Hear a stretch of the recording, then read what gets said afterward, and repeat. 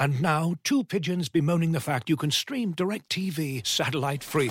Hey, Frank, a little birdie told me you don't need a satellite dish to get DirecTV. What's little birdie? Was it Jimmy the Sparrow? It's a figure of speech. Point is, you can stream DirecTV over the internet now. Oh, sure. Next you're going to tell me those big birds are made of metal and filled with people, right?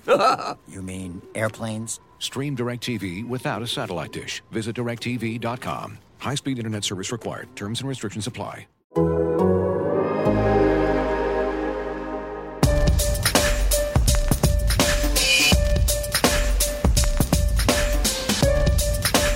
right, everybody working up. Everybody's working. With that, time's yours. The result, ultimately, is pretty familiar. The Kansas City Chiefs will host their fourth consecutive AFC Championship game at Arrowhead Stadium. No one's ever done that before. I don't know if we're going to see that happen again, unless the Chiefs just keep adding 5, 6, 7, who knows. But again, that result, we've seen that before. The way the Kansas City Chiefs and Patrick Mahomes, and frankly also the Buffalo Bills, got to that point is something we have never seen before and can't possibly see again anytime soon. We have an absolutely incredible football game to talk about here on this edition of Time's Ours. I'm Joshua Briscoe with Nate Taylor and Seth Kaiser. Guys, what a game and what a weekend. What a weekend of football encapsulated and with the exclamation point of the best 2-minute stretch of offensive football that I think has ever been played on a gridiron. Look, let's just say it. In terms of significance, everything will start with Super Bowl 54. Mm-hmm. Because, let me remind people, they were down 10 with less than 10 to go, and they won by 11. With that being said, we just saw the most complete masterpiece from Patrick Mahomes, Travis Kelce, and Tyreek Hill. I mean, I wrote about it in The Athletic. We told everybody, right? We did our job, fellas. We told the football world, if they're willing to listen, that they were going to help this quarterback process even better, that they were going to help his mind get even stronger, that he was going to have more answers to more questions. He never threw a deep pass, fellas. And they scored 42 points. Jeez, 40. I hadn't heard that stat. That he didn't throw one pass beyond 20. I suppose, Hill was a crosser. Yep. They had a screen. Hardman was another crosser, which on a side note, remember when the way to beat the Chiefs was to play 2-man with really aggressive man coverage? Whoo! And then Andy Reid just decided, we've been asking all year, where are the crossers? Where's this man beating? And Andy Reid's like, I'm saving them for when they matter. On Mecole Hardman's late crosser that, got them into scoring position in overtime, Travis Kelce just blew up a defender in coverage in what really was a pick, but they couldn't call it because he's just running a crosser and the dude ran into him and it went the way it should when a 6'6", 260-pound dude runs into a guy that's 60 pounds lighter. And that's why Mecole Hardman was all by himself. I lost words. My wife got stressed out by that game. And she loves close games. She just loves them. She's like, oh, they're so exciting. And so we're going to bed later on. And she goes, because we were trying to figure out what to watch. And she's like, can we watch something relaxing for a little while or something? Because that was really stressful. It is a nature documentary required sort of evening at that point. We did a little Everybody Loves Raymond, some gentle marriage humor.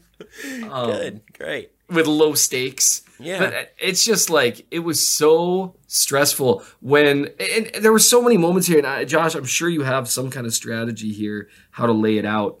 But the dropped pick with a minute to go where it got knocked in the air by, I think, Snead, and I think it was Bolton almost came down with it. Yeah. That would have ended the game. I hit my knees and went flat on my face. God, no! And because I knew they were going to score. And it was just like, that game featured, like when you look at the win probability thing, it looks like someone had a serious incident with their heart. Yes, it looked like a lie detector test where you are telling a big fat fib. Yeah, and this was the moment they knew the dude was lying. And it looks like the recording wavelengths whenever Nate does his high pitched voice.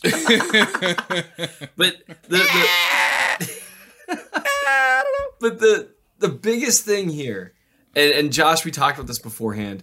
And this was tweeted out by Ruben Frank. There have only been 2 postseason performances in NFL history where a quarterback passed for at least 325, threw for 3 touchdowns, had no picks, and rushed for 60 yards. And both of them were last night. Josh Allen played out of his mind. And it wasn't enough. Like, I have never seen a quarterback play that well and lose. I don't know that a quarterback has played that well very many times in any form ever. Right. He just happened to be across from... Here's one of the things that I wanted to put out there, just to work backwards a little bit. We were playing some of the highlight calls back last night on the radio, and we played the Tyreek Hill punt return, which ultimately only turned into 3 points, kind of infuriatingly. But Tyreek Hill was back there. He had a excellent return that I've now said a couple times. Reminded me more of like Jamal Charles, even than a young Tyreek Hill punt return, just because he went between tacklers and left them grasping at air behind him in a way that felt very, very 25. But he has that punt return. And on the call, Jim Nantz said something along the lines of, "What a pivotal moment in this game." And then after that, the Chiefs scored a field goal, the Bills scored a touchdown, the Chiefs scored a touchdown, the Bills scored a touchdown, the Chiefs scored a field goal, the Chiefs scored a touchdown. Wow. That was a pivotal moment with only 11 minutes and change left. There were less than 12 minutes in the game. It's a fine call by Jim Nantz. This is not a criticism of Jim Nantz. He was right. It felt like a pivotal moment. And then they scored, let's see, there's 10 and 24, and that was just 6. 33 more points scored after that point. Quick math. Oh my goodness. In the last 11 minutes, there was a moment where, shout out to Rudy Salazar on this one. I feel like I give Rudy a shout out every episode now, but it's, because he's good at his job. He said that there was the stat at one point where it was looking terrifyingly possible that Patrick Mahomes' last pass of the game would have been with 13:38 remaining, because the Bills went on that drive, then the Chiefs handed it off twice, and then had Blake Bell take a snap, and then gave the ball back to the Bills, who then went on a 7-minute long touchdown drive. Yeah. And that all happened over a long stretch there. Patrick Mahomes went more than 10 minutes without throwing the football, and still scored 10 points in regulation after that in the last 2 minutes. So let's remind people. It was the Bills had 4th and 13, by the way. That game should have ended there. Oh, Poor Mike Hughes. Poor Mike After the Hughes. 2-minute warning, Mike Hughes just went down. I get it. It's hard being a defensive back. Sniper. Yeah. He got snipers. that was a great route. And that was, I should add that. It was 26 to 21 at the 2-minute warning. It ended 42 to 36. I should reiterate, I've never seen a quarterback play that well without like the rest of his team just letting him down unbelievably. Because like we could talk about, yeah, we could talk about like last year's Super Bowl with like unbelievable passing, hitting guys in the face, and the offensive line, all that. But like Allen, like his team didn't really let him down. Well, besides his defense, but you can't even say the defense really let him down. Like take almost any of those plays, like the Kelsey game-winning touchdown. For one, why you got a linebacker in man coverage on Kelsey in that situation? Seth, they told us Matt Milano was a Hall of Famer. Oh, come on! Look. They said Matt Milano was going to be out here covering Travis Kelce. Hell, they wanted Matt Milano on Travis Kelce. They did. And I I don't Seth, understand listen, I know it. you're a professional, but your voice is not nearly loud enough or high-pitched enough to match the energy of the other two people on this show right now! I'm sorry. I'm so befuddled. I think my befuddled energy is like, how do you get in? And the funny thing is actually, for getting initially cooked, because Kelsey made him stumble with what tight end runs like an out and up from that point. From the 8-yard line! Who does that? Who does this? And then he recovered, and he was in good position. And Mahomes just made a throw to the one place it could go, and Kelsey turned inside all the way around, a 270-degree turn. Yeah. And snagged it and got his feet down. You can't be mad at the Bills' defense because people are like, what happened to the Bills' defense? What do you want them to do? Fellas, it's called gassed. They were gassed. Okay.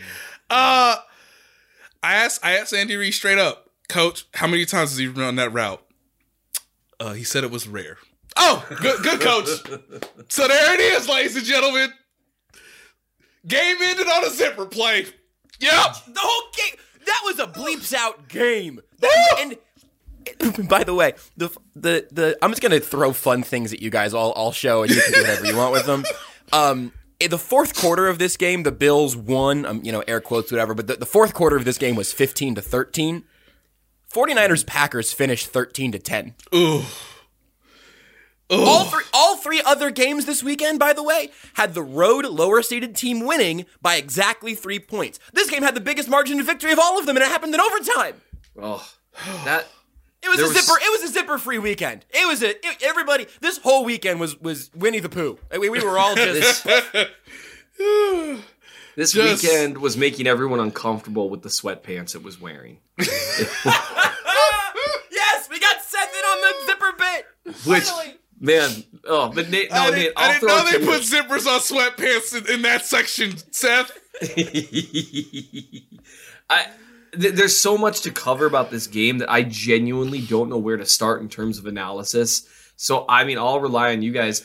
I know what I wrote about. Yeah, no, Seth, pick. I mean, here's how we have to do this. You said I might have a plan. Here's my plan, is that we're going to yell for a little while, and there's going to be some conversation, and then we're going to go back to yelling, and then have a conversation based off the thing we were yelling about. But go off. New piece up on the newsletter. Of course, Nate already wrote about this game. You should be reading these pieces. There's some great content all around the internet right now, because this game was a fountain for it. But yeah, Seth, tell me what you took away, what you decided to write about there. So, because the All-22 wasn't out yet, which, by the way, kids, the All-22 is out now. And if you think I'm not charting every single Patrick Mahomes snap and writing so much about it, I'm going to write so much about it, you guys. And are you doing it during the podcast? Because that's my guess. I'm trying not to. Look. We got to get the clicker out on the first third down. Because, kids, he should be sacked. He should be sacked now. He should be sacked now. So I've been charting created yards, like created plays and yards, for a while now. I started doing it because mostly like when they got Mahomes, I was like, I need to figure out a way to tabulate like when he creates offense. And he does it at a rate higher than at pretty much any other quarterback by far, has for years. I am so curious because like that first third down, like I feel like there were like at least 10 plays where he created like at least 5 or 6 yards. And that's not including the plays where he created like 40. Right. You know? Right. And just like he's going to break my system and I'm here for it. That might have been the best game he's ever played. And he's played, I mean, just unbelievable games. So from start to finish, you are correct, sir. Yeah, there was no dips, no mistakes, knowing the situation and realizing, yep, cannot let that guy win. Can't let that guy win. Yep. I will not let this man win. And let's reference it now, Seth. Fellas, I sent you guys a lovely yes. I guess you could call it a meme. It is now. It is now. Josh retweeted it. Look, guys, there's 3 seconds left in regulation. Josh Allen has physically done everything we've ever asked him to do as football fans. He is staring into the abyss. There is only darkness. He sees his demise, and there's a Bill staffer who makes this really a painting. Honestly, put it in a museum. All the museums. There's a staffer for the Bills, I believe, or it's a player in a hoodie, and he's staring at the scoreboard or the jumbotron, mouth agape, and Josh Allen with his eyes open and his mouth closed, with the meme saying, "When he just won't die." When he just won't die. That look, I have only seen very few times in my life. And man, some of them have been in very grim situations. like this is like. Are you gonna name some very grim situations? Because I feel like this is gonna be a real vibe killer, Seth. I just want you to check yourself before you bring it to the table. I don't think I will. Because man, but like this is like the. Did the judge just order that my bail be set at $500,000? Look, that's this look. I've seen this look. I'm not getting out of here. That's like, wait, you said how much money? What? That was $500,000? Wait, what? And this is the look on my face for a less serious thing. When, as great of a movie as it was on its own merits, where The Last Jedi just destroyed my conceptions of Luke Skywalker and took them from me. And I stared at the screen watching my childhood hero's image be destroyed in front of me. That was this great movie on its own merits. It just killed part of my childhood is all. No, it was so bad. But I mean, so I'm going to be getting to that. But the thing for me, the thing that I wrote about today is about the anomaly, the chess master, and the GOAT. Now, the GOAT could be Mahomes. In this case, it's not. The anomaly is Tyreek Hill, because there's never been a player like him. He's so weird.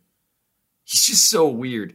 The chess master is obviously Andy Reid, because we got to talk about the layers upon layers. They, like, you know what? Yeah, we're going to hand it off to Mike Burton again. He's 9 for 9. Why? Oh, the ball's coming out! And, I mean, it was great. And then the GOAT, I hope history doesn't forget Travis Kelce in this game. I know, man. Because he was so great. Unbelievable. And he is so great. So that's the thing I wanted to focus on, because obviously everyone's right about Mahomes, and they should. He's the best player in the world, all due respect to like a few people that think that Matt Stafford or Josh Allen. Apparently Josh Allen was the best player on the field from one take I saw, and I thought that's interesting, but okay. Yeah, saw that too. And then the Matt Stafford take was a lot for me, but I really respect the person who said it, so I'm not going to say much here. No, the person who said that did say Patrick Mahomes are the worst mechanics in football like 6 weeks ago. And, smart people can be wrong about things. Smart people can be very wrong. That's true, But I just really wanted to really hone into people. Like, this was a game, and Andy Reid wasn't perfect in particular, and Tyreek Hill wasn't perfect. He ran backwards a few times when he shouldn't have. And I think Kelce had a drop early. But I mean, although Kelce was just out of his mind, he made some blocks that were just crucial. And he just, I don't know how many times you have to see it with Travis Kelce, where he just like, he is right up there, in my opinion. Now, he doesn't play quarterback, so it's not as impactful. But in terms of being a clutch, like, I will not lose this game performer, he is right up there with Mahomes. Like, and so I wrote about them because I really want people to see some of the stuff Andy Reid was calling, some of the things that they did, because Mahomes was playing out of his mind, and sometimes he didn't even have to, because Andy Reid's like, well, we'll do one of those, we're third and short, so we'll do one of those little, cute rollouts with layered concepts, except this time we're going to have double whip routes underneath, and we're going to go the other direction from what we always do, and we're going to leave one of the defensive ends on block, but Clyde Edwards-Helaire is going to be sprinting at him and run right into him to where there's no pressure, and the rest of the line can just wall him off, and look, Travis Kelce's going to be wide open. And he was. And these things are just unbelievable to watch. And we get to look at it. And we get to watch this for fun. It's amazing. I have a big picture Travis Kelce thing, and then Nate, I'm going to ask you about what Travis Kelce said about that one route in the post-game press conference. Yes. Because that bleep is wild. But here's my macro thing really quick. Because we've talked about this on this show many times. I feel like we, as a collective, have done our due diligence on telling people, hey, make sure you guys keep an eye on 87 out there because he's doing something you might never see from anybody wearing, a big number and lining up off tackle. This is, you should keep an eye on this position. We've talked about that a lot. We've talked about the joys of establishing the Kelce. We have talked about not overlooking his greatness. It is very rare for me to even think about the idea of like trying to give Chiefs fans listening to this an assignment. Because usually, you get loud at Arrowhead, you're impacting the game. But usually, a bunch of fans on Twitter trying to push a narrative. I don't know if that grows it or not. Here's what I'd like you to try just from here on out for the rest of Travis Kelce's career. He needs to get the Rob Gronkowski treatment and not a treatment that leaves him overshadowed by his quarterback, because Gronk, for all of his greatness, was amplified by Tom Brady, and Tom Brady amplified him, obviously, right? Now, we look at that duo. Thank you, Nate. I love it. We look at that duo as perhaps the greatest quarterback tight end duo ever, or the highest peak, or two truly unstoppable aliens at those positions. That path is there for us to talk about Travis Kelce and Patrick Mahomes. I think we've got to make sure that those two dudes do not get uncoupled in these conversations. And as you said, Seth, Tyreek Hill to a degree as well. And by to a degree, I mean, if Travis Kelce didn't exist, it would all be about Tyreek Hill. This entire conversation would be about Tyreek Hill. But Travis Kelce is unbelievable, and doing some of those things, you might even be able to blame Tony Gonzalez for some of this, doing some of those things that we've gotten used to seeing.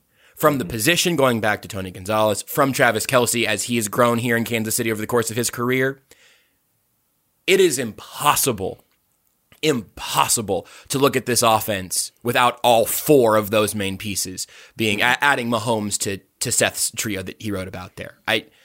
We cannot leave Travis Kelce off of the top line of this football team. He is not a piece of it. He is a vital element, and one of the most fun football players to watch on the planet.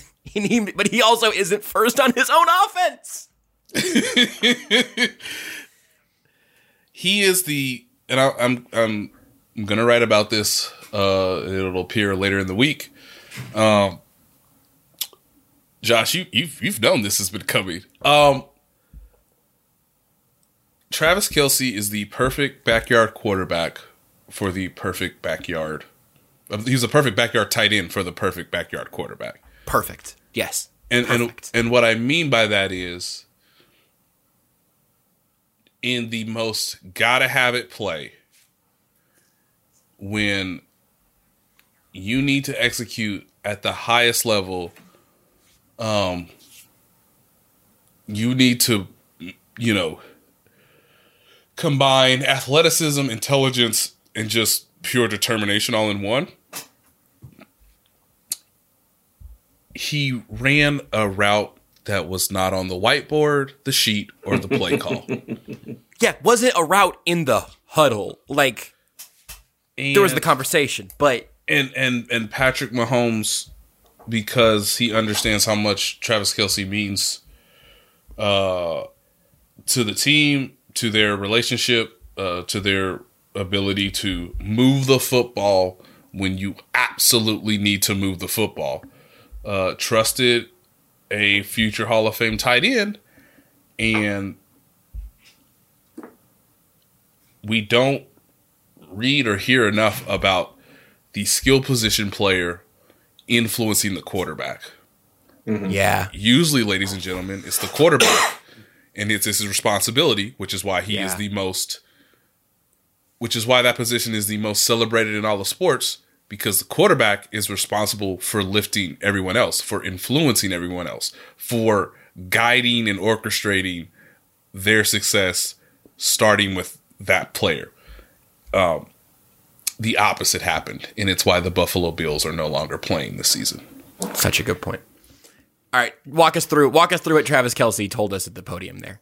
Give a few more details in case anyone hasn't heard that. Here's where the strategy becomes so important in in like gotta have it playoff games.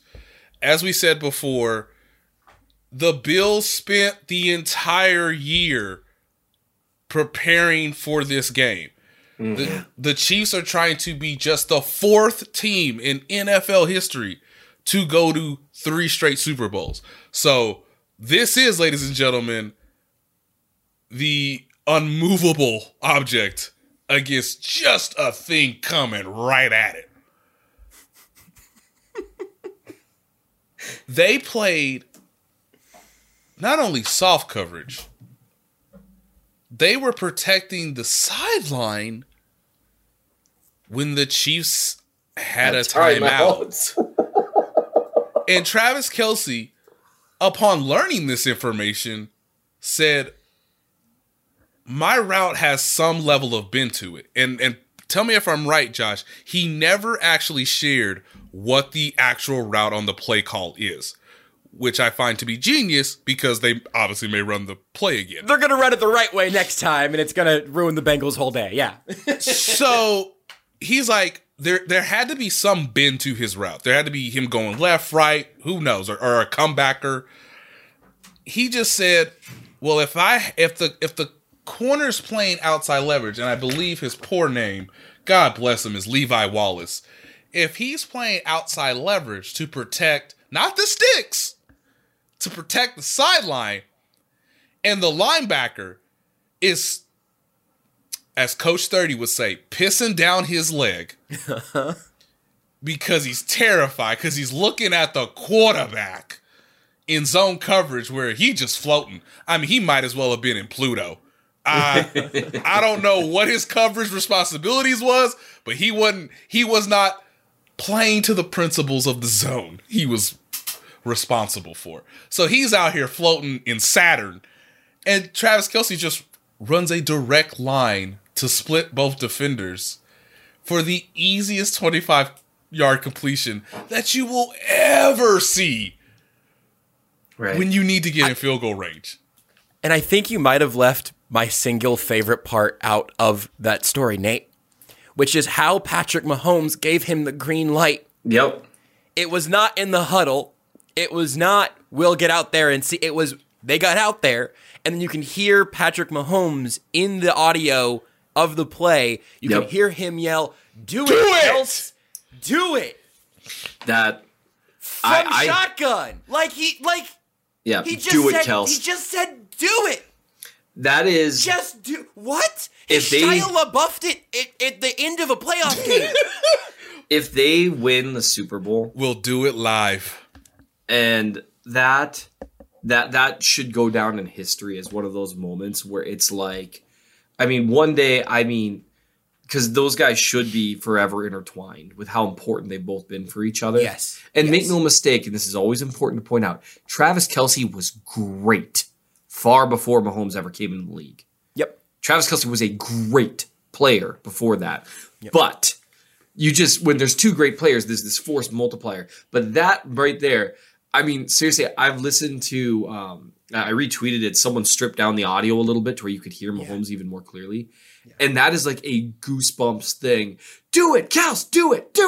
Just like, and again, because you're already talking about these poor Buffalo defenders are I'm sorry to cut you off.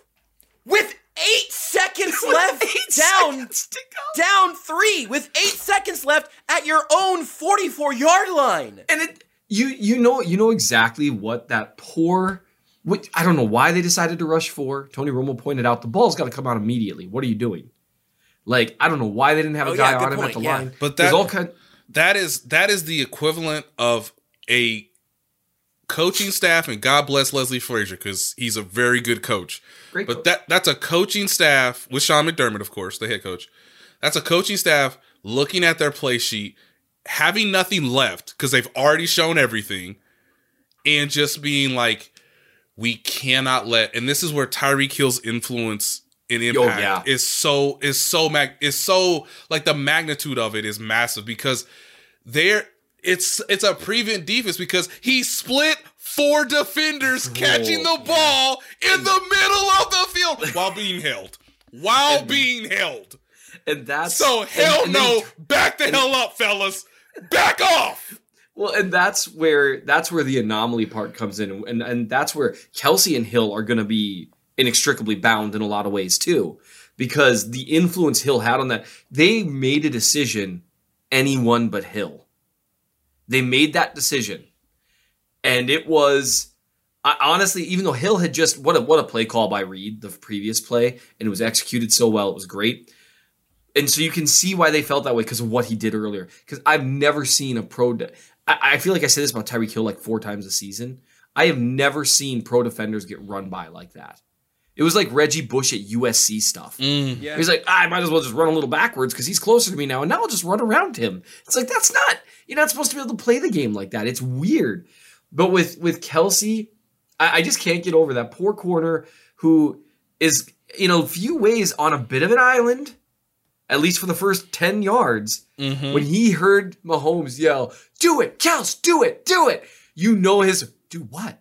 Like, it was just like this, it had to have just been this raw panic in that moment. And Kelsey sometimes this game really is simple, where he just sees the field. And this is where, to talk about him as the GOAT, no one sees the field like Travis Kelce, except like a few quarterbacks. And not that many quarterbacks do. And he has this feel for being open that is just unbelievable. And a few times every game, the Chiefs, they just are like, well, Kelsey, why don't you just do that thing where you get open? And he's like, I can do that. And he does. Yeah. And it's not the way football's supposed to work. And that's where you look at the statistical arguments for him at this point. Like he's top 10 in playoff yardage as a receiver, not just as a tight end, but as anyone. And he's like closing in fast on the top 3, playing way fewer games than like all of them. He is the greatest tight end in history. And people can say, well, Gronk at his peak, whatever, blah, blah, blah, blah. I don't care. I genuinely don't. Gronk is a great, great, great, great, great player. No one has played the position like Travis Kelce does. And it's just so cool to watch the way that he's taken that physical talent that he has that makes him impossible for corners, safeties, or linebackers to cover him. He's taken this understanding of the game to make it impossible to play zone on him too. He is the unsolvable quandary. The only way to deal with him is to go with the Belichick game plan.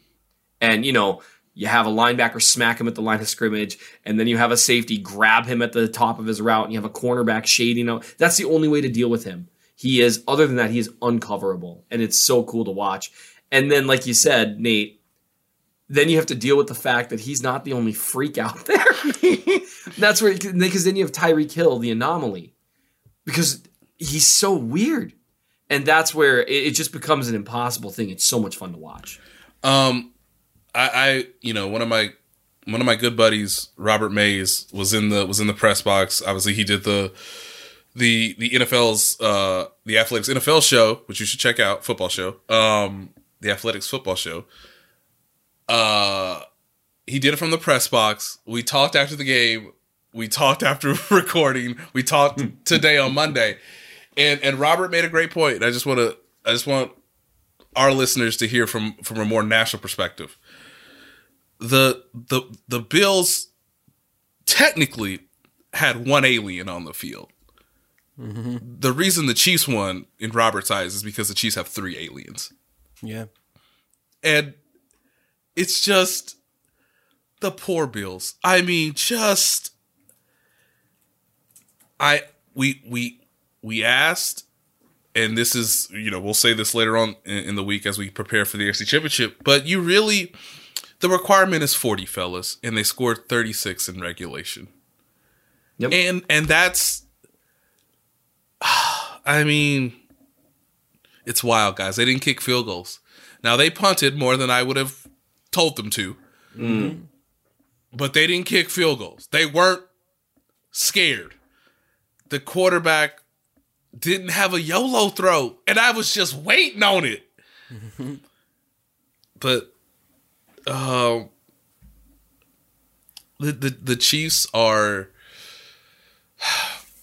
You can make an argument to further emphasize Seth's point. You can make an argument that that's the best trio in NFL history, both based on athleticism, talent. clutch performances. If they finish this with another championship, then it will take them even higher in terms of their their collective legacies. It used to be a league where it was Michael Irving, Emmitt Smith, and Troy Aikman. My personal top 3. And ladies and gentlemen, we've come a long way. That is, if they finish this off, that's an interesting thing to come back to, because I'm already researching something like what's the greatest stretch in a 3-year period for a team. And now, obviously, there's a lot of teams that have won, not a lot, but there's some teams that have won 2 of 3 Super Bowls. There's 4 that have been to 3 straight. So there's a lot going on here. But it's just something very different to watch. And it's something so different to watch with the way Reid harnesses them. Like, just an example. Like, if I can, just to go back to the article, because Andy Reid did a few things, like, after Hill's punt return, it's like, I actually don't have a problem, just on a side note, with the Belldozer option. Ooh. I don't really have a problem. I don't have a problem with that as a play call. I have a problem with that as your play call if you're not going to go for it on 4th down. Spicy. Well, here's I'm not going to fight super hard on it. I will say that one reason that play didn't make sense for me there is because the first move was backwards, which makes it more likely that you'll be behind the sticks on 4th down. That would be my only little tweak to that. And that's a really good point, especially when it's so 4th and short. Like if you're planning on going for it. I mean, they probably, if you're going to utilize that, you probably just sneak it. And then, okay, if it gets stuffed, and it's 4th and 1 and you go for it. And what's interesting to me, though, that was a really interesting chess match moment where McDermott got the better of it. Mm-hmm. Because similar to that Burton fullback, kind of a trap. Well, anyway, we'll call it a fullback sneak that they've used a billion times this year, and it works literally every time, right? Mm-hmm. We've known all year at some point Mahomes is going to keep that ball. Yep. And he's going to throw it to someone who's going to be so open. Yep. and they waited till the playoffs to dust it off, and I love that, and it worked, and it was an awesome play, and it was just so well executed. You could tell they've been waiting for it all year. They had a similar idea there. The one thing, Blake didn't really sell the sneak. I think that might have made a difference. If you sell the sneak first and then move into the option. But also McDermott just was screaming at his players, option. And it was good on him to understand what had happened earlier that game, how they'd unfolded a new concept from a familiar look. And to anticipate that, sometimes it just happens. I have a much bigger problem with running the ball 2 plays in a row before that. It's like, you could have... And again, these things just happen. Had the play worked, everyone would have said, oh man, he unfolded a new concept and all that. It's just unfortunate that you followed up 2 runs with that, where it's like, that I do have a problem with. But with Reid, when you look at those 2 plays with the 13 seconds, guys, I've never seen anything like that. The game ended with the Bills scoring on 4th and 13, but also scoring too fast, and then the Chiefs scoring too fast, and then the Bills scoring too fast. Yeah. And then the Chiefs tying it. It was just too much time left with 13 seconds. That's unbelievable. It's unbelievable. But here's let's not forget that the Buffalo Bills entered Sunday with the NFL's best defense based on DVOA and best defense based on points allowed. And check notes, they gave up 42 points. Mm-hmm. Right. And it was just such a perfect combination of so many things that went wrong for the Bills. It's not like they had a bunch of bad plays. They just got beat. I mean, they just got beat. One thing that I love, so the very first play, because really when you've got 13 seconds left, but you've got all 3 timeouts, that first play is crucial, right? With that fourth quarter mind-melting, game-tying drive. That first play, obviously what Kelce did was legendary. Gaining positive yardage on that first play to get you to at least like the 35 or so, you almost have to, right? Or you've completely narrowed out all your options for your second play. Yep. And the play call, this quick screen out of trips, and it's not really technically a screen, but it is, right? It's a downfield screen, kind of like the Hail Mary, only a little less obvious. They didn't give that away. Yeah, they didn't give that away. It's less obvious, yes. Yeah, And one of the things they did is they pulled guys to the other side of the field. They kept the running back in, forcing a few guys towards the middle of the field. Here's something that I noticed that I just love. So it's Kelsey and Pringle. They go out to block. They get in front of Hill. They go out to block. And there are two defenders, one from each side, that are technically closer to Hill. In terms of trying to bring him down. Kelsey and Pringle kind of ignore those guys and instead move down the field towards the two defenders that are closer. So not the guys to the right and left of Hill, but the guys straight ahead of him. Which doesn't make a lot of sense. You want to take out the closest threat, all that stuff. But Hill's so fast that he accelerates past the angles of the guys closing in on the side.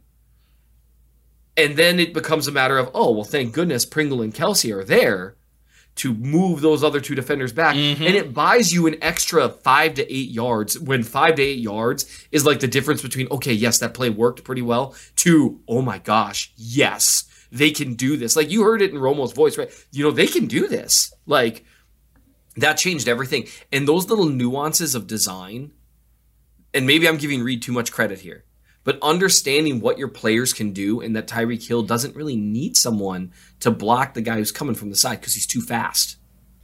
What he needs is a little push up front. And timing it, like the way they time these plays out, it's really impossible to overstate how great Andy Reid is at teaching his guys to execute this stuff. And that's another play. There's so many plays in this game, but that's another play that I hope it doesn't get lost in history, just because the next play was even more awesome in a completely different way. And that's the problem with a game that has so much awesome. People are going to forget that Melvin Ingram went straight on Reggie White on a dude. Mm-hmm. And because Josh Allen's an alien. Yep. And he made an incredible play. Because people were asking me where the pass rush was. I was like, chasing around an alien. Mm-hmm. I mean, they were also gassed too. It was clear that Chris Jones just didn't have it anymore. And I think this is something that we couldn't really get after the game, but I guess I can sort of throw this theory out. Tyrann Mathieu out. Rashad Fenton, he matters, kids. The weight of the entire defense was on the 4 pass rush linemen because you couldn't blitz. You just couldn't. Right. Okay? Like, that would be ill-advised, and the one time they did it, he burned them in the red zone for a touchdown. So you say, okay, scratch all them plays off. Right. And I just felt like the weight of the defense was on Chris Jones, Frank Clark, Jarran Reed, who had a very a great hustle sack, and obviously Melvin Ingram, and they tried. But like, I'm gassed, and he's so big and fast. Well, he's so good. I mean, Josh Allen's a stud. Like, Mahomes playing at the level he was playing at, like, the Chiefs really should have won that game by like 20. And Allen just would not let it happen. And again, Tyrann Mathieu, you got a chance to see how important he is with communication on the back end. Now, I think, he's in concussion protocol. I think if they've got a week to prepare, that's a little different, right? You can kind of figure out rules a little bit there. Yep. That's a little bit different. Hey, shout out to Armani Watts who got the play, and it turns out none of those touchdowns that I saw were like, oh, Armani really blew it there. Yeah, and the other thing too is, I think Spags is comfortable with Armani, but you can't disguise anything. Yep. And so he's playing the coverage, but the Bills know that, and they're like, well, why don't we just have Gabriel in the slot? And like, what do you know? You're like, and look, I know some people were complaining about Juan Thornhill. What he's supposed to do, y'all? Yeah. Patrick does that to him in practice every day, okay? What he's supposed to do. Yeah. And that's the defense acquitted itself, because you made a good point. Rashad Fenton matters. And if I were to pick a player in the secondary that I wouldn't want to lose if Tyrann Mathieu is out, besides L'Jarius Sneed, it would be Fenton. Because of everyone else, he's the most versatile. Yep. And by the way, shout out to Charvarius Ward, who played his tail off. Yeah, I just was going to mention, Stephon Diggs' final stat line was 3 catches for 7 yards. So with Gabriel Davis playing like the archangel that he's named after. I've used that joke twice now. That notwithstanding, you've got to acknowledge the fact that and Emmanuel Sanders has not had a terribly impactful season, but Stephon Diggs has, and 3 for 7 is not what I saw coming. No. Nope. That was, and Ward, he wasn't alone in that, but they did good work on him. They did a great job saying this dude is not going to be the guy. And then Allen did a great job adjusting, which is great for him. But like Rashad Fenton matters a lot. He's versatile. You can line him up everywhere, including in like a hybrid safety role. They've done that. So he tackles really well. He's one of the best zone defenders they have, if not maybe the best besides Matthew. And that's important because you saw those breakdowns in communication on the back end. And so losing Fenton and Matthew in one game, that's a big deal, especially when you didn't expect it with Matthew. So you combine that, like Allen made some incredible plays. He also was able to take advantage of a secondary that a couple times was like, I'm supposed to be where? And dudes were that open. That and the whole, it's unfortunate that a sniper took out Hughes during the middle of a play. Yeah, I mean, and then they were like, yeah, man, just stand by me, man. I mean, come on, man. Hey, DeAndre, can you do something better than that? Like, yeah. It's a perfect play call, honestly. Yeah. Because Demarcus Robinson has been fooling any DB he's ever ran that route against. The dino route, I've heard it both ways. Yeah. It's the same route. And when you run it well, if you don't have the right help over the top, that's a really hard route to defend. And man, Hughes just got worked over. But the front four deserves more credit than they're going to get. And Melvin Ingram particularly, I've watched some of the snaps now. He won quite a few times. And Josh Allen just did stuff. And so hopefully what the Chiefs take away from that is not to rush 4, because that's going to be important in this upcoming week. But Ingram really deserves more credit, and Jones, those two in particular, Jaron Reed played a good game. Clark was a little quieter, but I saw him winning some snaps too. It's just, we got to experience the other side of it when Mahomes is doing that to teams. It's not because the pass rush was playing poorly. It's just, for one, like you guys, they were gassed at the end. I mean, they've been chasing this dude around all night, and there's just nothing left to give. And even then, they got pressure. He just escaped. Yeah. It's like, oh, why can't Frank Clark run down Josh Allen in the open field? Well, because he can't. Like, it's just not something he can physically do. There were a couple plays late in the game. I don't know, he was out of gas. But there were a couple plays late in the game where Frank Clark just wanted to tell us all that he couldn't get there about 5 seconds before Josh Allen ultimately did complete the play. Yeah, that was like, and look, guys. I'm comfortable both admitting the fact that he was tired, and maybe this is unfair criticism, and also wanting to point out that there was at least one time that I yelled Frank Clark's name really loudly because he just sort of stopped. And look, my cardio would not have been at a place to do that for one play. I get it, but I was frustrated. Looking for an assist with your credit card, but can't get a hold of anyone? Luckily, with 24/7 U.S.-based live customer service from Discover, everyone has the option to talk to a real person anytime, day or night. Yep, you heard that right. You can talk to a real human in customer service at any time. Sounds like a real game changer if you ask us. Make the right call and get the service you deserve with Discover. Limitations apply. See terms at discover.com/creditcard. And now, 2 pigeons bemoaning the fact you can stream DirecTV satellite-free. You see this? A family watching baseball on DirecTV with no satellite dish in sight. Let's heckle them. You call that changing the channel? Choke up on the remote, buddy. I hope getting all these games on DirecTV makes up for your mother not pre-chewing your sunflower seeds. DirecTV has the most MLB games. Visit DirecTV.com. Claim based on total games offered on national and regional sports networks with choice package or higher. Availability of RSNs varies by zip code and package. High-speed internet service required. Terms and restrictions apply. As you've probably heard by now, we've teamed up with BetMGM this season. We'll be using BetMGM lines to make all of our picks, and we'll have special offers for our listeners each week. If you haven't signed up for BetMGM yet, use bonus code THEATHLETIC, and you'll get a 1-year subscription to The Athletic, plus up to a $1,500 first bet offer on your first wager with BetMGM. Here's how it works. Download the BetMGM app and sign up using bonus code THEATHLETIC. Make your first deposit of at least $10. Place your first bet on any game and claim your voucher for a 1-year subscription to The Athletic. See BetMGM.com for terms. U.S. promotional offers not available in D.C., Mississippi, New York, Nevada, Ontario, or Puerto Rico. Gambling problem? Call 1-800-GAMBLER. Available in the U.S. Call 877-8-HOPE-NY or text HOPE-NY 467-369 in New York. Call 1-800-NEXT-STEP in Arizona. 1-800-327-5050 in Massachusetts. 1-800-BETS-OFF in Iowa. 1-800-270-7117 for confidential help in Michigan. 1-800-981-0023 in Puerto Rico. First bet offer for new customers only in partnership with Kansas Crossing Casino and Hotel. Don't forget, if you haven't signed up for BetMGM yet, use bonus code The Athletic, and you'll get a 1-year subscription to The Athletic, plus up to a $1,500 first bet offer on your first wager.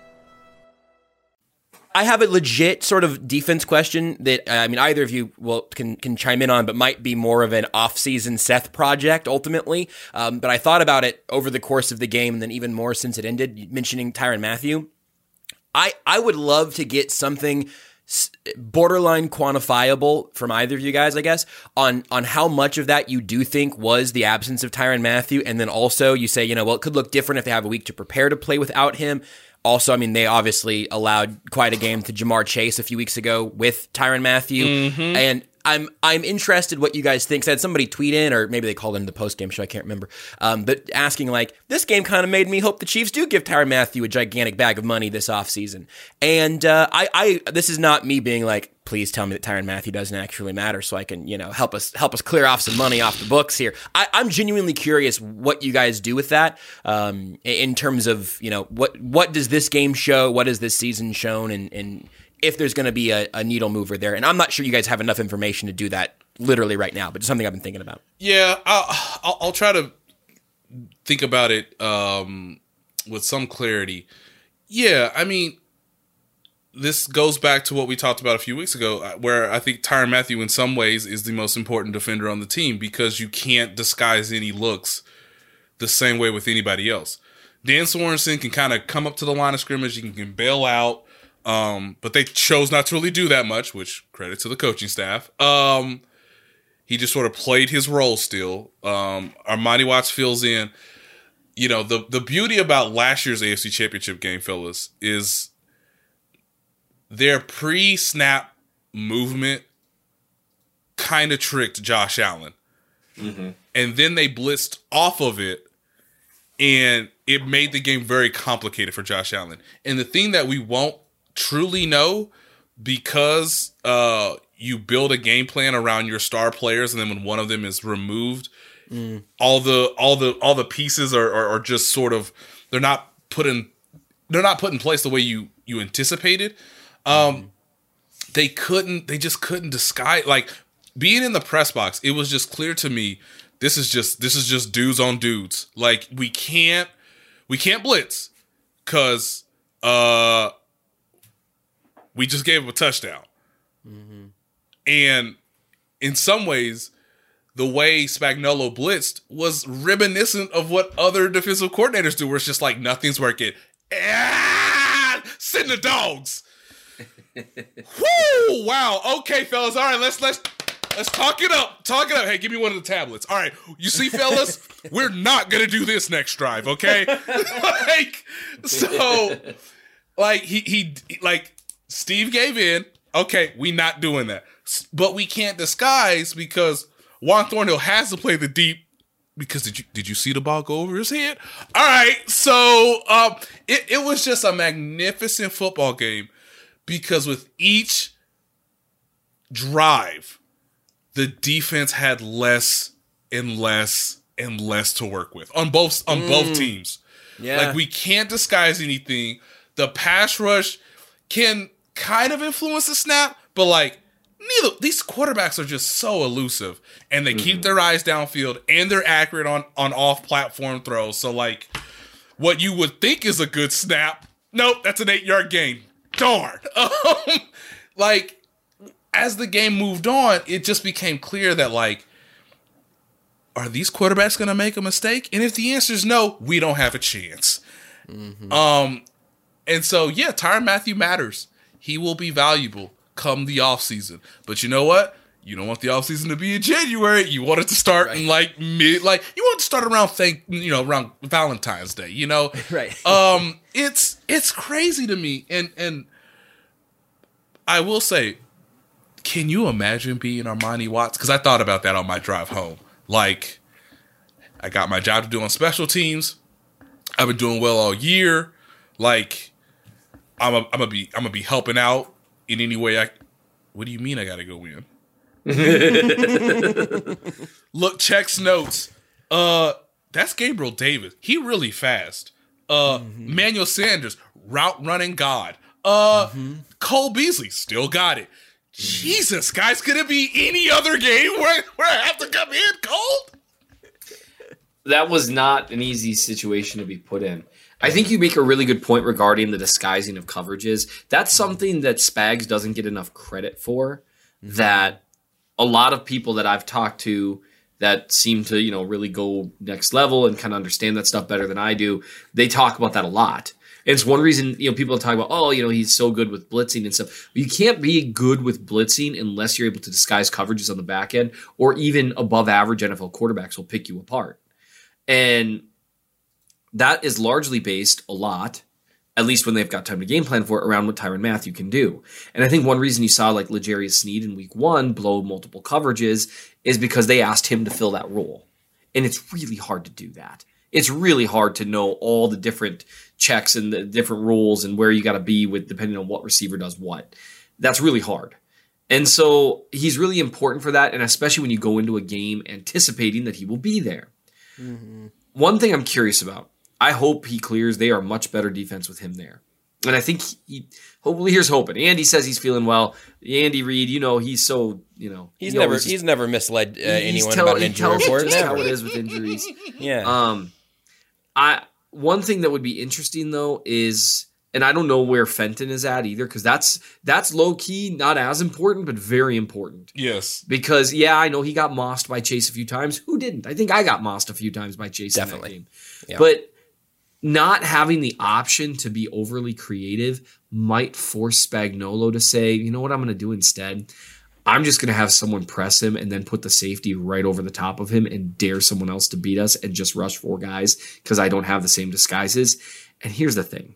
Against the Bengals, that would be probably the best way to do it, because did you just see what Tennessee's interior defensive line did to their... Like, Chris Jones he will destroy the Bengals if he's given the opportunity and the coverage holds up for even 2.5 to 3 seconds behind him.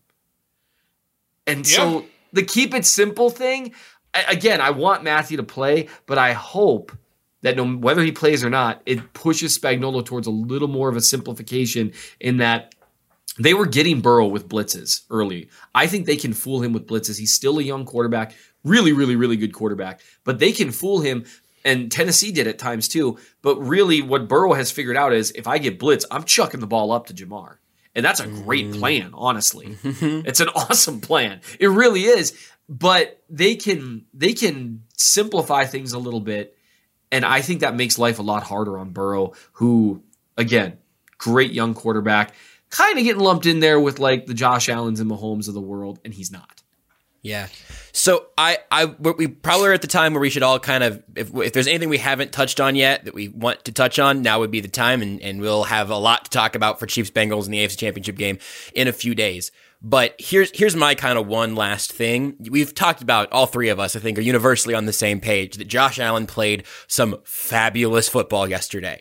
I said earlier today, I think he might be my second favorite player currently playing this sport, at least second favorite quarterback. The issue is that he happened to go up against number one on that list. I am here for the Josh Allen bandwagon. And here's one thing that, and I'm actually been writing about this some today, and the story will go up sometime tomorrow. I'll tweet about it. Here's where I hope Chiefs fans are at right now. There was talk of Brady Manning. Could Josh Allen and Patrick Mahomes be the new Brady Manning? Could they be the new duo from this point forward for the rest of, the NFL's decade or whatever? And there are two things that I've been thinking about since Friday or Saturday when that conversation really started going. One is that Patrick Mahomes and Josh Allen play that position so damn differently than Tom Brady or Peyton Manning do that it's kind of apples to oranges, right? Like they fit the same that's spot Kiwi in your fantasy right there. lineup. That's right. That's Kiwi. Kiwi. That is tropical paradise, ladies and gentlemen. 100% right. You ain't in. Hey, we ain't in California no more, okay? No. we where the real beaches are now. Yes, 100%. And they're more fun on a lot of levels. Will anyone ever win as much as Tom Brady? I don't know. Seems unlikely, seems difficult. Will anyone ever be the absolute surgeon assassin that Peyton Manning was in a pocket? I don't know. That was an incredible career that man had, if you have forgotten. But here's the other thing. I don't want to see any Chiefs fans doing the super annoying, like, fraud thing to any of the quarterbacks that this team beats from here on out. Because, I mean, you saw, Bucs fans or NFL fan trolls do that to Patrick Mahomes last year, and it's tacky. That's one thing. But the other element of it is you tell me what game you're going to remember more fondly. That one yesterday or Chiefs-Steelers? Chiefs-Steelers was better for your heart rate, maybe better for your health, maybe better for your hair staying its actual color and not turning white or gray overnight.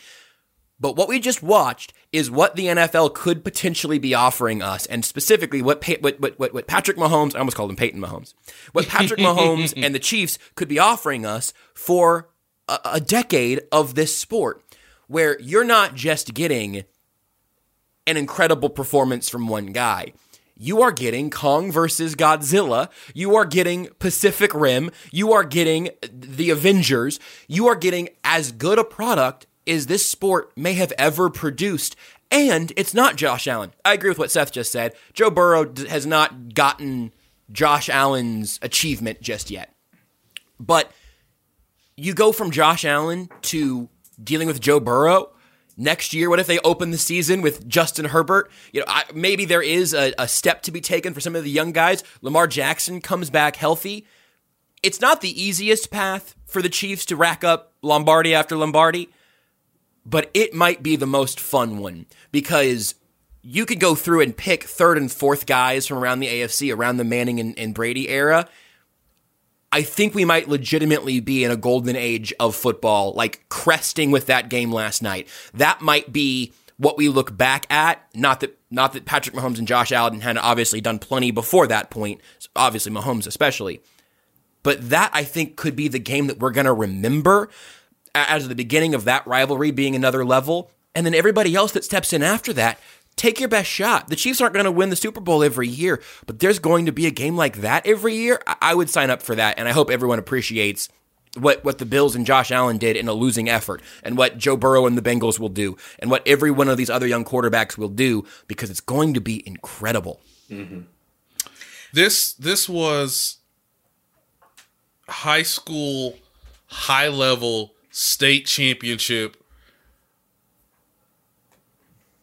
quarterback playing. Because again, y'all, Patrick Mahomes' 33 completions were the most in a single postseason game in franchise history last night. They accounted for over 400 yards each.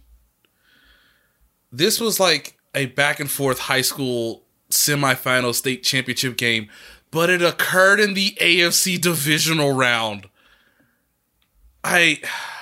For the right to host the championship game, by the way. Either one of these teams would have gotten that because the Bengals won. It's wild, man. I have one more thing to say, but I want Seth to give his thoughts. Excellent. I really like that, long-term, kind of view with where the NFL is, because there are some young quarterbacks that look, because it's really easy to forget about them now because they didn't make the playoffs, but I mean, Justin Herbert looks incredible. Yeah. Yep. Yeah. He looks unbelievable. Josh Allen looks unbelievable. And all three of those dudes are in the AFC. And Joe Burrow looks really, really good. And when you're clearly the fourth best, and they've got a really good, well-coached team, blah, blah, blah, blah, blah. All due respect. But when you're clearly the fourth best and you're that good, it's holy crap. Something that I'm going to be watching for in future years, because Josh, you made a good point. Mahomes can't win the Super Bowl every year, right? I mean, they didn't last year. He can't get to it every year, though. I would like to clarify that. Apparently. Well, yeah, at least host the AFC Championship game. I'm curious how the AFC Championship goes. That first game was interesting with the Bengals. And I'm sorry, this just hit me. I genuinely am sorry to cut you off mid thought there, Seth. Patrick Mahomes' worst playoff run in his career is losing in the AFC Championship game. And that's exactly where I was about to go. Oh, excellent. Well, we spent too much time together. Well, yeah, we do. But that's How the interesting nuts thing. is So that? there's 2 points here. What it's taken for Patrick Mahomes to lose in the playoffs was to lose to an utterly stacked team with unbelievable health, quarterbacked by the GOAT, with his entire offensive line missing, and multiple touchdown passes dropped. Yeah. Because that always gets overlooked, right? It's like, yeah, but there were rightfully 2 more touchdowns that should have been there, and then one that was close to a touchdown, and then one that was a crucial third down conversion. Like, there were some drops in that game that were wildly important that could have changed everything. So it took that for him to lose. The other time, it took Dee Ford lining up offsides. And again, being against the all-time great coach, quarterback by the GOAT, all this stuff, right? Yep. That's what it took for him to lose a playoff game. We just watched Josh Allen deliver one of the best quarterback playoff performances in history, and it wasn't enough. Basically, if you can hope that the Chiefs really screw it up defensively, or they screw up their offensive line, which, by the way, they rebuilt on the fly, and it's awesome now. Now, hey, Brown had a few things, but I mean, honestly, that line looks good. They are a good line. They're not going to be losing games because of the line. You can hope maybe they really screw up their position guys when Tyreek Hill, and maybe you can hope Travis Kelce and Tyreek Hill go downhill really fast. I don't know, whatever. But that's what it takes to beat him so far. Is just this unbelievable, terrible luck, and you still have to be a really good team to take advantage of it, right? Here's what I'm curious about as we go to this next phase. You talk about like these, all-time great matchups and stuff. I've often wondered how many dudes we would consider even more so all-time greats from the NBA in the 90s if Michael Jordan didn't exist. Here we go. Because the way we view guys like Karl Malone and Charles Barkley. Reggie Miller. Poor Reggie. And Reggie was he started playing 2 decades too early, He was made for this day and age. But guys like Reggie, guys like Patrick Ewing, these are legitimately great players. And I could name a bunch more and blah, blah, blah, and, really show my 90s bona fides. But yeah, as a Suns fan, I can't think of any more. Poor Dan Marley. And Charles. And poor Charles. Poor Chuck. But the quote, can you imagine Charles Barkley was once quoted as saying, the only time I didn't feel like I was the best player on the field was in the finals against MJ. He talked about he had a game, he had 40 points, 15 boards, and 10 Yep, this is the equivalent. He said, MJ would not let me win the game, and I remember looking at him and thinking, man, he's better than me. That is what happened to Josh Allen just now. Patrick Mahomes would not let him win. And I just wonder, because the Bills, I'm curious how they're feeling in their building right now. Hopefully Josh Allen played so well that they're like, okay, we can do this. But they spent a year getting to that point, and they couldn't do it. And it's only going to get harder. And so to keep a team together and all that stuff, I'm curious how many players we're going to see Patrick Mahomes, Michael Jordan. And that's just something to keep an eye on moving forward because I think he could do it. Just a quick reminder, I believe the game was game 4 in Chicago. Michael Jordan, are you ready for the stat line? Oh, gosh. 21 of 37, 13 of 18 on free throws, 8 rebounds, 4 assists, 55 points. 55 points? Charles Barkley. God rest his soul. Because he died here. Yeah. Charles Barkley, 32 points, 10 assists, 12 rebounds, 10 of 19 from the field. Yeah, what a game. 46 minutes. Couldn't drag him off the court. Michael Jordan, also in 46 minutes, had 55 points. Yep. It's just like, okay, how many did you score? Okay, I got to do this. And I'm curious how many people Patrick Mahomes is going to do that to. Because that's one of those legacy defining things where it's like, if you can't break through, history remembers you differently. And maybe that's not fair, but it's the truth.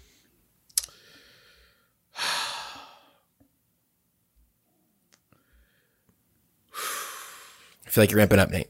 All right, let's wrap it up.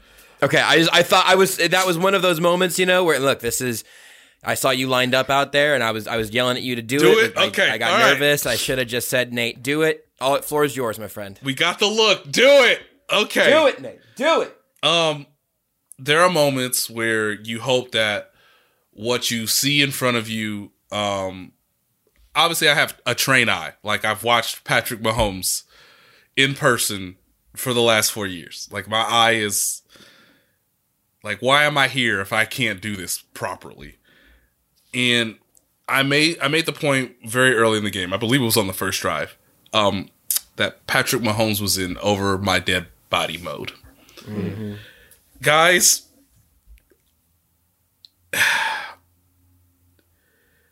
it really was over his dead body, and he just didn't die.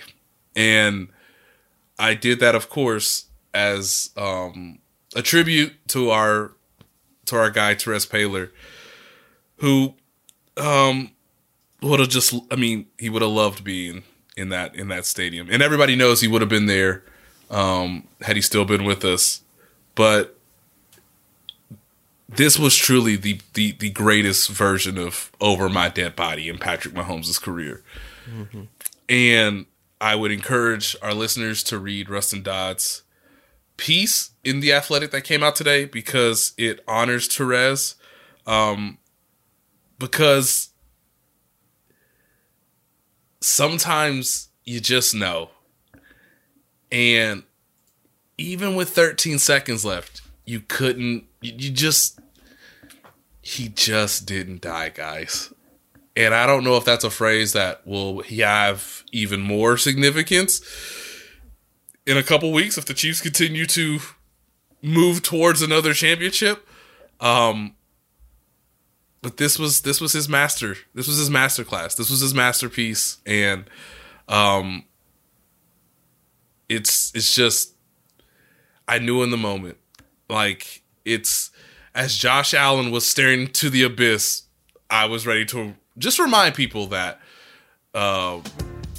Terez would have told y'all this, and so it's appropriate to remind people that the quarterback, the team you root for, has Patrick Mahomes, and if most things are adequate surrounding him, he will enter over my dead body mode in the postseason. And that is just, whoo, guys. That's something that you really shouldn't take for